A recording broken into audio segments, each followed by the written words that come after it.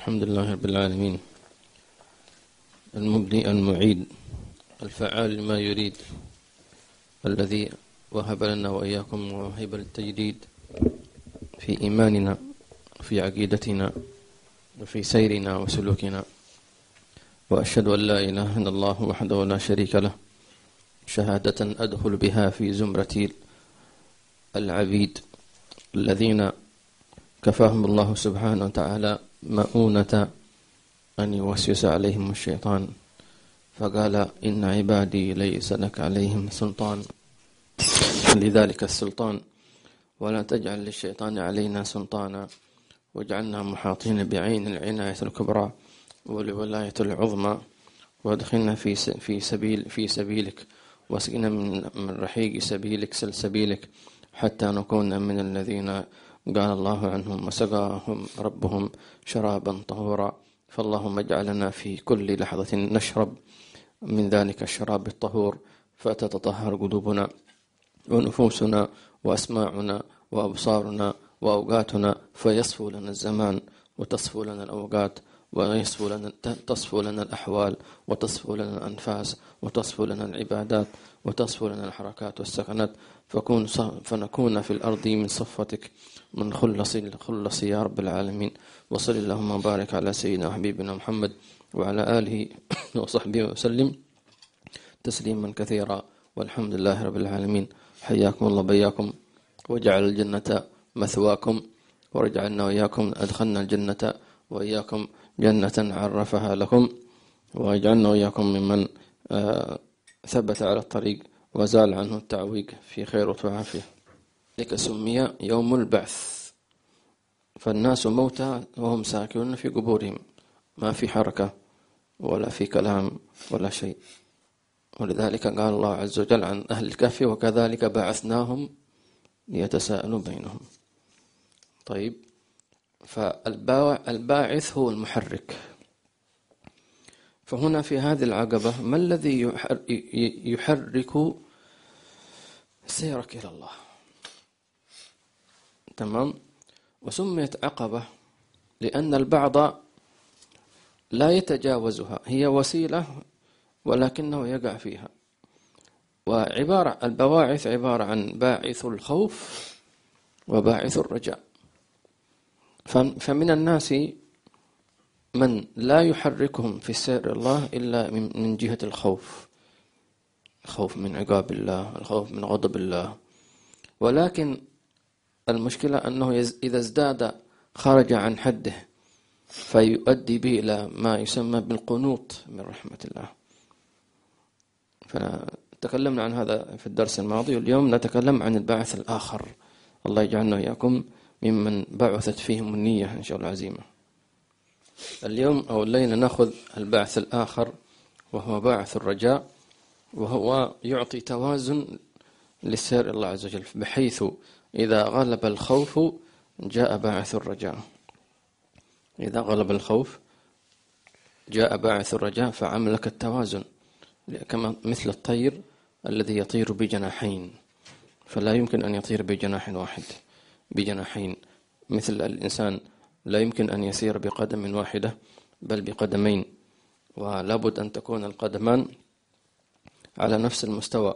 فلو كانت إحدى القدمين أطول من الأخرى لحصل له بما يسمى العرج، صح؟ أو ربما يسقط، يخل توازنه فيسقط، سبحان الله. ولذلك الرجاء هذا مهم، لكن له ميزان. وإن شاء الله تعالى الإمام الغزالي سيعطينا كيف التعامل مع جانب الرجاء، بحيث لأنه لو زاد الرجاء في الإنسان، كيف الرجاء؟ كل ما يعصى الله إن الله غفور رحيم، الله غفور رحيم عفوا، فيزداد ذنبا وغفلة، وهو منتشي بأن الله غفور رحيم، لا، فيخرجه عن الجادة، فيسقط عنه الخوف، فلا يخاف الله تبارك وتعالى.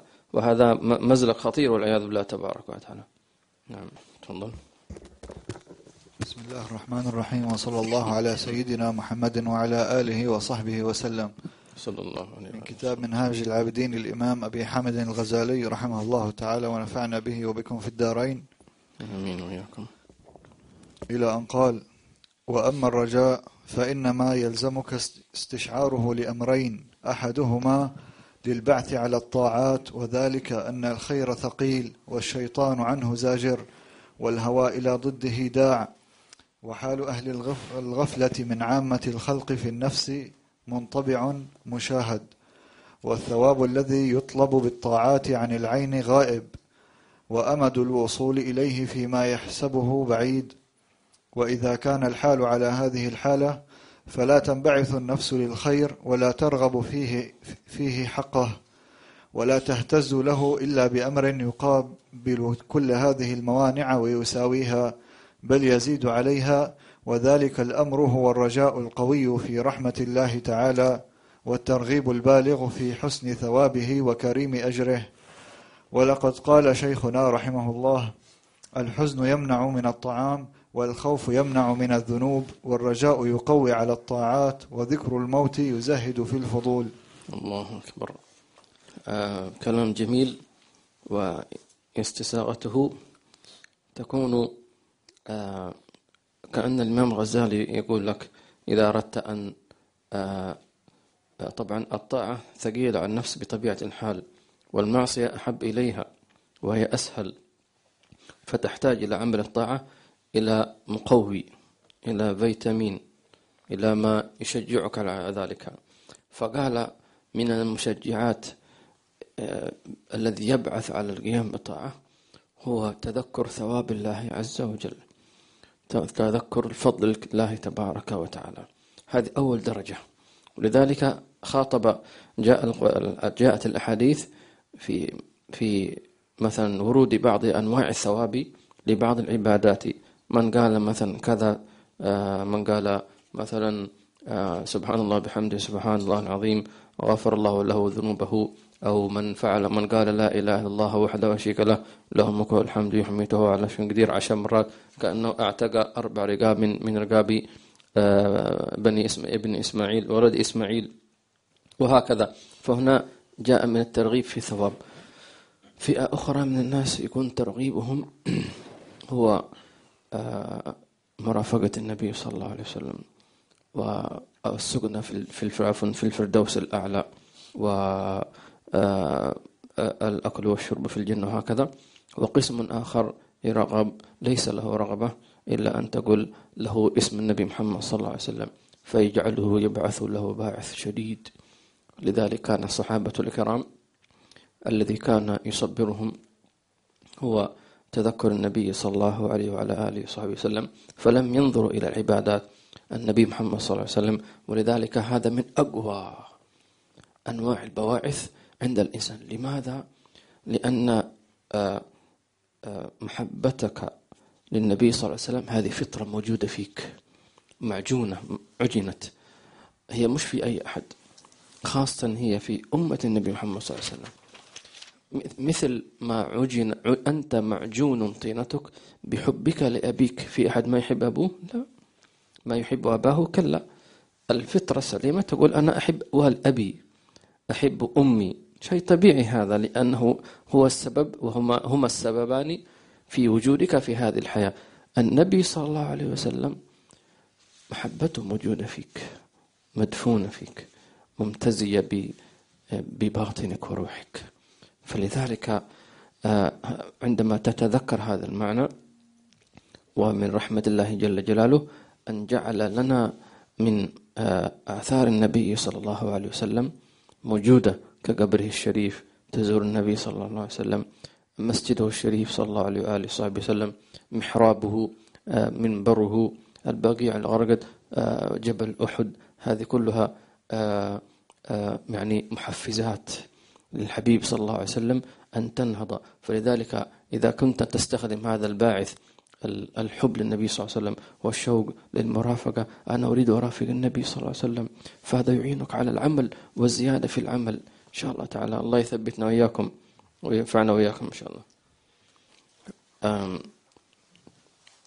يعني الواحد منا في عمله للطاعات حتى يحفزها أن يبدأ بهذا. أول شيء يذكرها بالثواب من الله عز وجل وبالجنة. ثانيا يشجعها على بمرافقة النبي صلى الله عليه وآله وصحبه وسلم. وثالثا أن يراغبها في رضوان الله عز وجل ولذة النظر إلى وجه الله وسماع الخطاب من الحق: فلان بن فلان إني قد رضيت عنك، إني أحبك. فيخاطب نفسه: أما تحبي أيتها النفس أن تعمل العمل حتى يحبك الله عز وجل. الإنسان عندما يقوم بعمل فإن أعماله وصاحب العمل يعرض على الله عز وجل. عملك واسمك. مثلا صليت صلاة من أحسن ما يكون، عرض هذا العمل وعرض الفاعل لهذا العمل، فعملك يعرض في صورة حسنة. صلاة من هذه؟ قرآن من هذا؟ تلاوة من هذه؟ خلق من هذا؟ لأن الأعمال تتشكل في صور جميلة جدا، وكلما كان عملك الصالح أتقن وأكمل وأحسن وأبدع كل ما كان أجمل وأفضل وأحسن وأطيب وأعذب، من أحسن ما يكون من الحسن والجمال والرائحة. يفوح عملك فتفتح أبواب السماء، فتقول الملائكة: عمل من هذا؟ فيقول: عمل فلان بن فلان. فعملك واسمك يعرضان حتى يصل إلى الله. إليه يصعد الكلم الطيب والعمل الصالح يرفعه. فيكون عملك وأنت واسمك. أنت عندما تخاطب نفسك بهذا أن اسمك ذكر في حضرة الله، ذكر في حضرة النبي صلى الله عليه وسلم، ذكر في الملأ الأعلى، بل له يذكرك: عبدي فلان، عبدي فلان، عبدي فلان. وهكذا الله يجعلنا وإياكم من المذكورين إن شاء الله تعالى. لذلك كان بعض السلف إذا غاب عن شيخه أو أحس بجفوة، يعني هي ليست جفوة وإنما هو عدم تقبل روحه للارتقاء بلقاء شيخه في عالم السر، عالم الغيب. لذلك قال كما تسمعون منا في الحضارات في المجالس، يقول السعودي قال: روح يا رسولي إليهم سرعا وقبل يديهم وقرأ إيش؟ سلامي عليهم. هو لما نقول فلان بن فلان يسلم عليك، فلان بن فلان، فهو قصده أن اسمه يذكر عند شيوخه لعلهم يرحموني. فعندما أنت يصل سلامك المقصود أن يصل اسمك: فلان بن فلان يسلم عليكم، يقول لكم ادعوا لي. تمام. وهكذا فيتذكرون، مش يتذكرونك: فلان بن فلان عليك عليه السلام ورحمة الله وبركاته. رد عليه السلام وقل له: هم بالوصال أوعدوني. فالله يجعلنا وياكم من أهل الوصال وأهل الإيصال إن شاء الله. وهكذا فأنت أنت وأنت كل عمل تعمله إنما هي رسائل موقعة باسمك. كل صلاة، كل عبادة، كل قرآن، كل ذكر، كل صدقة، كل خلق من أخلاق الحسنة، هذا فلان فلان توقيعك، هذا اسمك. فالله يجعل إن شاء الله تعالى أعمالنا تكون من أبدع ما يكون موقع بأسمائنا في خير ولطف عافية. كنت في العمل مخلص ومحب في عملك مشتاق إلى الله، فإن تكون عباداتك ذا رائحة طيبة. فكن في عبادتك دائما في معاملاتك مشتاق إلى ربك سبحانه وتعالى، لأن موطنك هذا الله عند مليك مقتدر الله. ولكن لا تكن كمن يعمل عبادة للتخلص منها، فيكون أدى العبادة ولكن برائحة كريهة، مثل من يلبس ثوبا ولكن رائحته كريهة. هل يمكن أن تلبس ثوبا ولو نظيفا ولكن رائحته كريهة؟ ما يمكن، لا يمكن ذلك، ما يقبل. كذلك العبد إذا أدى عباداته على وجه السرعة، عدم الحضور فيها، الاستعجال، ما في الإخلاص، ما في إعطائها حقها، مثلا يصلي صلاة منفردا آخر الوقت بسرعة لا سنة، هكذا هو صلى ولكن رائحتها كريهة. فلو أهدى لك إنسان طعاما شكله جميل ولكن ذا رائحة كريهة، هل ممكن تأكله؟ ما يمكن تأكله، تقول آسف أنا لا أكل هذا الطعام لأن رائحته كريهة. كذلك العمل لا يقبل ويرد على صاحبه. فالله يجعل أعمالنا طيبة إن شاء الله تعالى، وما تطيب إلا باتباعك النبي صلى الله عليه وسلم. آمين. والثاني ليهون عليك احتمال الشدائد والمشقات، واعلم أن من عرف ما يطلب هان عليه ما يبذل، ومن طاب له شيء ورغب فيه حق رغبته احتمل شدته ولم يبال فيما يلقى من مؤنته، ومن أحب أحدا حق محبته أحب أيضا احتمال محنته، حتى إنه ليجد لتلك المحنة ضروبا من اللذة. ألا ترى مشتار العسل لا يفكر بلسع النحل لما يتذكر من حلاوة العسل، والأجير لا يعبأ بارتقاء السلم الطويل مع الحمل الثقيل طول النهار الصائف المديد لما يتذكر من أخذ درهمين بالعشي، وإن الفلاح لا يفكر بمقاسات الحر والبرد ومباشرة الشقاء والكد طول السنة لما يتذكر من البيدر وأن أوان الغلة. وكذلك يا أخي العباد الذين هم أهل الاجتهاد إذا ذكروا الجنة في طيب مقيلها وأنواع نعيمها من قصورها وحورها وطعامها وشرابها وحللها وسائر ما أعده الله تعالى لأهلها، هان عليهم ما احتملوه من تعب في عبادة أو فاتهم في الدنيا من لذة ونعمة أو نالهم من ضر ومشقة. نعم. يقول رحمه الله تعالى أيضا يحتاج العبد إلى باعث الرجاء أيضا ليس لما يصيبه من الكسل في الطاعة. النوع الثاني لما يصيبه من نزول المصائب عليه والبلاء والعياذ بالله تبارك وتعالى. فهنا لأن الإنسان قد يعاني شيء من نزول البلاء عليه، أو كان يتوقع شيئا فجاءه بعكس ما كان يتوقعه والعياذ بالله عز وجل، فهنا النفس قد تضعف أو قد تنهزم أو قد تنكسر أو قد تتأخر أو قد تقنط أو العياذ بالله تبارك وتعالى. فهنا يأتي الباعث الذي يصبرها على تحمل الشدائد. ومن أفضل أو كذلك فيها درجات في تحريك هذا الباعث في النفس. من أولها أنك تقول أن هذا البلاء إذا صبرت عليه لك الثواب عند الله سبحانه وتعالى، يبعثك الله في مقام الصابرين عند الله سبحانه وتعالى، هذا تكفير لسيئاتك، هذا رفع لدرجاتك، وهكذا. فهذا أول باعث من بواعث تثبيت الإنسان عند الشدائد والعياذ بالله تبارك وتعالى. الله يثبتنا وإياكم في خير وعافية. النوع الثاني مما يعينك على الصبر في المصائب هو تذكر النبي صلى الله عليه وسلم، وتذكر كذلك الأنبياء والصالحين الذين ابتلوا. ولذلك سبحان الله الذي يتتبع سيرة النبي صلى الله عليه وسلم يجد أنه عانى من المصائب والبلايا، ما يجعل الإنسان مهما حصل في الدنيا يجد أن مثلها عند النبي صلى الله عليه وسلم.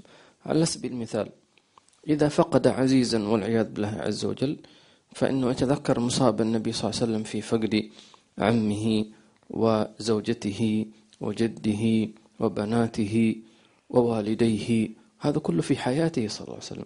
بل كذلك سبطه صلى الله عليه وآله وصحبه وسلم وأهل بيته عليه الصلاة والسلام، وحتى عمه سيدنا حمزة، أشياء كثيرة هذه كلها رآها النبي صلى الله عليه وسلم في حياته ما عدا مقتل الحسين، فكل هذه رآها صلى الله عليه وسلم. وكذلك إذا أصيب الإنسان والعياذ بالله بمرض أو ابتلي بالسحر كذلك، فالنبي يتذكر النبي صلى الله عليه وسلم سحره ذلك اليهودي، أو ابتلي بالجوع فيقول النبي جاع صلى الله عليه وسلم، أو ابتلي بمثلا أخرجوه من بلده، كثيرون الآن خرجوا من بلدهم. شوف النبي صلى الله عليه وسلم مش أخرجوه فقط، بل حبسوه في شعب بني هاشم حبس، يعني لا يأتيهم طعام. فكان الطعام عندما حبس النبي صلى الله عليه وسلم وأهل بيته والمؤمنون وكذلك بني هاشم حبسوا في شعب بني هاشم في مكة. عندما حبسوا أي حصار كما يقال اقتصادي، ممنوع أي طعام يدخل إليهم، فأكلوا أوراق الشجر، ما في مصدر. النبي صلى الله عليه وسلم كان يأتيه الطعام خفية بالليل صلى الله عليه وسلم. وهكذا فالإنسان إذا حصل له أي مصيبة يتذكر النبي صلى الله عليه وآله وصحبه وسلم. وكم نعدد وكم نقول. فلذلك فعلا فإذا حصل الإنسان أي مصيبة على طول يتذكر النبي صلى الله عليه وعلى آله وصحبه وسلم. كذلك مثلا بعضنا أحيانا يبتلى يعني بولد عاق من أولاده، ما يسمع الكلام، دائما مشاكل ومشاغب وهو يحاول. تمام. في بعضهم ربما يستخدم العنف مع ابنه، أو ربما بعضهم يطرده من البيت، يقول أنا بريء منك. هذا غير صحيح. يصبر ويعني يعمل الذي عليه ويصبر. تمام. والذي يعين على ذلك أن يتذكر سيدنا نوح مع ولده. تمام. ابنك تعبك، بنتك تعبتك، ما تسمع الكلام، ما يسمعون الكلام. شوف سيدنا نوح تعب من ابنه، حتى عندما جاءت السفينة وبناها، يا بني اركب معنا، تعال انجو. قال سآوي إلى جبل يعصمني من الماء. تعال شوف أبوه يقول يا بني اركب معنا، قال سآوي إلى جبل يعصمني من الماء. ولكن سبحان الله كما قال الله عز وجل وحال بينهما الموج فكان من المغرقين. سأكمل إن شاء الله تعالى أيضا نماذج أخرى، واحد يشتكي من زوجته أو زوجة تشتكي من زوجها، كذلك أيضا له مثال في القرآن الكريم. أيضا مثال آخر، مثلا رجل أو زوج يشتكي من زوجته، زوجتي كذا وكذا وكذا، مهما ذكر، فنقول اصبر واحتسب وصبر نفسك بما كان. أيضا مثال من نبيين من أنبياء الله عليهم الصلاة والسلام هو نفس سيدنا نوح عليه السلام وسيدنا لوط أيضا، كما قال الله عز وجل وضرب الله مثل الذين كفروا امرأة نوح وامرأة لوط كانتا تحت عبدين من عبادنا صالحين فخانتهما، أي خيانة دينية وليس الخيانة السلوكية، فخانتهما فلم يغني عنهم من الله شيئا. خانتهما ليست معنى خيانة الزوجية، وإنما خيانة الدين، وهي أشد. كان سيدنا نوح عليه السلام حريص على أن يهتدي أهله وزوجته، كما سمعتم يحاول أن يغري ابنه يا بني. سبحان الله. حتى أهله أيضا زوجته لم تصغي إليه ولم تؤمن به، خانت زوجها في دينها والعياذ بالله تبارك وتعالى. أيضا سيدنا لوط عليه السلام، وسيدنا لوط يعني فعلا خانته زوجته في آخر لحظة، وهي كما أكرر هي الخيانة في الدين. عندما جاء الأمر أن الله عز وجل قال أن أخبره أنه سيهلك قريته، خلاص قومه، إن موعدهم إيش؟ الصبح، أليس الصبح من قريب؟ فجاء الأمر أخرج أنت وأهلك بقطع من الليل، في الليل، لأن الصباح سيأتي من العذاب. تمام. حتى زوجته خبرها يا زوجتي سنخرج والله أمره أن يقول لكل من يخرج معه لا يلتفتوا. تمام. اخرجوا لا تلتفتوا، كل ما فوق حاضر، وزوجته كذلك. خرجوا وكان خلاص هو على الأساس. فعندما خرجوا من قريتهم وجاء العذاب التفتت زوجته، فهي خانت زوجها لأنه قالت له حاضر ولكنها كذبت عليه. لذلك قال إلا امرأته كانت من الغابرين والعياذ بالله عز وجل، فخانت زوجها فلم يغني عنهما من الله شيئا وقيل ادخل النار مع الداخلين. والمثال الثالث ومثال العكس، زوجة تشتكي زوجها.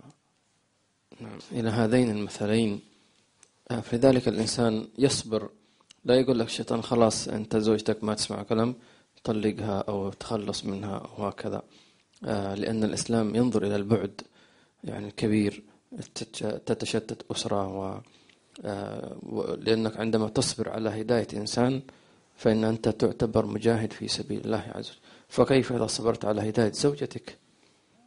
فكيف إذا صبرت على هداية ولدك؟ كيف ما تصبر؟ كيف تقول أنا أكون داعي الله ما أنت ما صبرت على زوجتك؟ كاذب أنت. هي ادعاء. دائما أكرر لكم، عندما طلبت الإجازة في الدعوة أجازني بعض مشايخي وقال أجزتك في الدعوة إلى الله والصبر عليها، يعني لن تفرش لك الأرض يعني بالورود وهكذا، سبحان الله. فإذا وجدت الناس تقبلوا فاعلم أن الله سترى عيوبك عنهم. لذلك كان سيدنا بكر الصديق يقول الحمد لله الذي أظهر الجميل. هذا من أبو بكر الصديق وستر القبيح. ما هو الجميل الذي أظهره؟ جميل ستر الله. ستر الله أيها الأحباب أجمل من أعمالك الصالحة. أعمالنا الصالحة هذه شو هذه؟ لا تحتاج إلى محسنات كما يقولون. طيب، لكن الحمد لله الذي أظهر الجميل وستر القبيح. فلا بد من الصبر أيها الأحبة، ولا بد من تحمل المشاق، ولا بد من ابتغاء مرضات الله تبارك وتعالى جل جلاله وتعالى في علاه. أحيانا قد يبتلى الإنسان بأبيه كذلك، يكون مثلا هذا الولد أو البنت ملتزم محافظ على الصلاة هكذا، أبوه يقول له لا تصلي، أبوه يقول له ليش أو أبوها يقول لبنت ليش أنت محجبة، ليش أنت متزمتة، لماذا أنت ما تجلسي معنا، لماذا لا تخرجي معنا في النزهات، لماذا لماذا لماذا. سبحان الله، المفروض يشجعها، المفروض يعني يشد على يدها، ولكن سبحان الله فتكون الفتاة في بيت أبي أمها تصارع صراع شديد، لأن البنت بصفة طبيعتها ضعيفة، خاصة إذا وجد ضغطا من أبيها وكان أبوها قاسيا وأمها كذلك. سبحان الله، فليصبر الإنسان على أبيه وأمه. ولذلك أيضا مثل نبي آخر وهو سيدنا إبراهيم عليه السلام، كان مع عمه طبعا هو الأصل، وكان يناقش عمه يا أبت لا تعبد الشيطان إن الشيطان كان للرحمن عصيا، يا أبت إني قد الآية التي قبلها إني قد جاءني من العلم ما لم يأتك فاتبعني أهدك صراطا سويا، يا أبت إني أخاف أن يمسك عذاب من الرحمن فتكون للشيطان وليا، قال أراغب أنت عن آلهتي يا إبراهيم. شوف هذا الجواب، ويقول له يا أبتي يا أبتي يا أبتي يا أبتي لئن لم تنتهي لأرجو منك واهجرني مليا، إذا ما سكت أنا سأرجمك بالأحجار، اهجرني مليا، لا أبعد وجهك عني، أنا ما أريد أشوفك. قال سلاما عليك سأستغفر لك ربي إنه كان بي حفيا وأعتزلكم وما ترى من الله. أنا سأذهب أعتزلكم وأدعو ربي، أنا سأعتزل وأدعو ربي أن الله يهديك، عسى ألا أكون بدعاء ربي شقيا. فلما اعتزلهم هم يعبدون له وهبنا له إسحاق ويعقوب وكلا جعلنا نبيا. عمك هذا ما آمن، خلاص ما آمن، أنت بذلت الذي عليك ونحن سنعوضك، نعطيك ولدين. أنت طلبت هب لي من الصالحين، هو طلب ولد واحد، تمام؟ فقال له أعطى الله سبحانه وتعالى إسحاق ويعقوب نافلة، يعني زيادة كمان، يقول لك فرض ونافلة، نافلة وكلا جعلنا نبيا. أولادك كذلك، مش أولاد فقط، أنبياء. وكذلك أنجبوا لك نبي اسمه من يوسف، تمام؟ وهكذا فيكون يوسف بن يعقوب بن إسحاق ابن إبراهيم. شوف كيف، هكذا أصبر، والله يسبنا وإياكم إن شاء الله تعالى. خير زوجة تشتكي زوجها يعني يضايقها، لا يشجعها على العبادة أو على الصلاة أو على الذكر أو على تربية أبناء التربية الصحيحة، زوجها في عالم آخر، زوجها كذا لا يصلي إلى آخره، تمام، فلتصبر أيضا. والمثل لذلك نفسه في سورة التحريم، وضرب الله مثل الذين آمنوا امرأة فرعون، مثل كبير. يعني مهما بلغ زوجك هل سيكون ربع فرعون؟ ما فيش ربع ولا إصبع فرعون. طيب يكون اللسان يمكن كان لسان فرعون يعني، لكن ما قالش أنا ربك الأعلى ولا شيء. فلذلك انظروا ضرب الله مثل، يعني كيف امرأة فرعون الذي كان كما قال الله عنه إن فرعون علا في الأرض وجعل أهلها شيعا يستضعف طائفة منهم يذبح أبنائهم يستحيي نساءهم والعياذ بالله عز وجل. وضرب الله مثل الذين آمنوا يا أيها المؤمنون رجالا ونساء تعالوا. امرأة فرعون إذ قالت رب ابن لي عندك بيتا في الجنة، دعاء ونجني من فرعون وعمله. لم تقل أهلك فرعون، ولم تقل أهلك هذا الفاسق أو الظالم أو الشديد، لم تذكره بسوء، راعت حقوق الزوجية. سبحان الله. وإن كان القرآن لم يسميها زوجته إنما يسمى امرأته. لذلك هم يقولون من بلاغة اللغة العربية في القرآن أنه إذا ذكر اسم، إذا كانت العلاقة طيبة ما بين الزوجين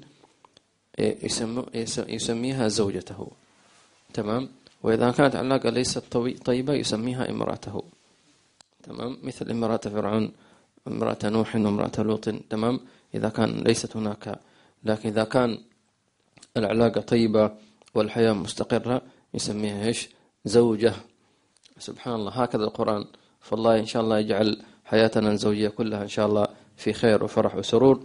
لذلك فنقول يا أيتها المرأة الشاكية، يا أيتها المرأة الشاكية زوجها، أزوجك كفرعون؟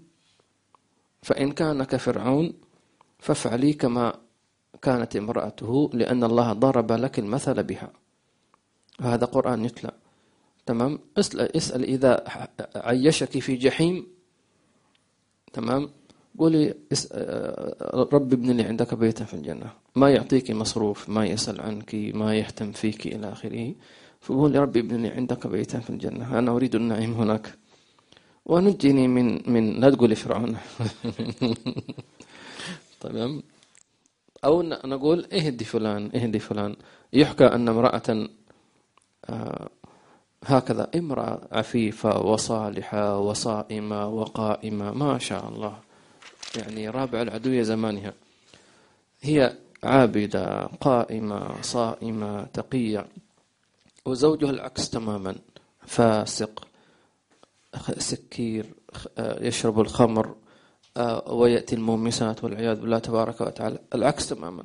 صبرت عليه، كانت كل يوم زوجها يسقط في الطريق من شدة السكر، فتأخذه وتغسله، لأنه عزكم الله يتبول على نفسه ومتسخ، يعني قمة القذارة زوجها. فذات يوم تأخر عنها زوجها، وهكذا بحثت عنه فوجدته ملقا على قارعة الطريق أمام عزكم الله الزبالات والأوساخ، وتبول على نفسه، ويعني في قمة المنظر بشع. وهي أي امرأة لا تتمنى أن يقال هذا زوجها أبدا، على طول ترجعون إلى بيت أبي، أنا أريد أن نتطلق. فماذا فعلت؟ أخذته وأدخلته البيت وغسلته وهو في سكره، مش حاسس بشيء، مغمى عليه من السكر، نظفته، طيب غسلته، أخرجت ملابسه المقذرة الملوثة بالبول عزكم الله، وألبست ملابس طاهرة، وقادته حتى وضعته على الفراش وغطته نائم يعني. وكان ذلك في آخر الليل. ثم هي توضأت واتجهت في محرابها وقالت يا ربي أنت زوجتني من هذا وأنا متأدبة مع هذا، اخترت لي هذا الزوج، ولكن يا رب اهدي. فظلت تبكي وتدعو له في آخر الليل. طبعا دعاء من قلب يحترق ويعتصر لأنها تحبه. ليش تحبه؟ لأنه زوجها، مع أنه زوجها لا يسأل عنها ولا يعطيها مصروف. خلاص سبحان الله، نظرت بنظرة أكبر، هذا زوجي خلاص، صبرت. هو صح طبعا يجب على الزوج الإنفاق وهكذا، لكن هي كانت أعقل. فما جاء الفجر إلا ورجعت حالته، فعندما قام وهو قلبه مشتاق إلى الصلاة وتحرك، قال أنا أريد أن أتوب إلى الله سبحانه وتعالى. تمام. فرحت زوجته بهذا، وفعلا توضأ وأحسن وصلى أول صلاة في المسجد، صلاة الفجر، وعاش من أحسن ما يكون. هي لم تخبره أنها كانت تدعو له، هي لم تخبره إيش كان أصلا، أين وجدته. تعرفون لماذا؟ حتى لا تمن عليه. المنة لله. هذا مقام كبير، مقام عالي. ما تقول أنا شو أمس دعوت لك، أنت أمس كنت في الزبالة. لا، تأدبت مع الله عز وجل سبحانه وتعالى. الله يكرمنا هذه الأخلاق الكبيرة إن شاء الله تعالى والعظيمة. هذه تحتاج إلى منهاج العابدين. الله يرزقنا إياكم إن شاء الله تعالى. وأسأل الله عز وجل أن الحمد لله الجميع إن شاء الله من الحاضرين والحاضرات كلهم إن شاء الله حياتهم طيبة. أسأل الله عز وجل أن يزيدهم طيبا واستقرارا وفرحا وسرورا إن شاء الله تعالى في خير وعافية. آمين. الله عز وجل إذا حشر هذا الزوج وهذه الزوجة هو سيخبره، سيقول له أتدري لما هديتك وبمن هديتك؟ فيقول لا يا ربي، فيقول بهذه، فيكون شعور عظيم جدا، فيحمد الله تبارك وتعالى على ذلك.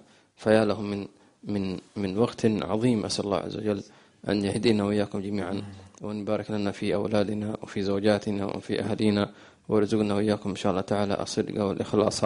يا خير من أعطى، يا حنان، يا منان، يا قديم من إحسان. وأسأل الله عز وجل إذا كانت هناك للبعض مشاكل في أسرته أو في أهله، أسأل الله عز وجل أن يحل تلك المشاكل، وأن يجعل البيوت إن شاء الله فيها المودة والمحبة والرحمة إن شاء الله تعالى ظاهر باطن بسر. أسأل الفاتحة إلى حضرة النبي.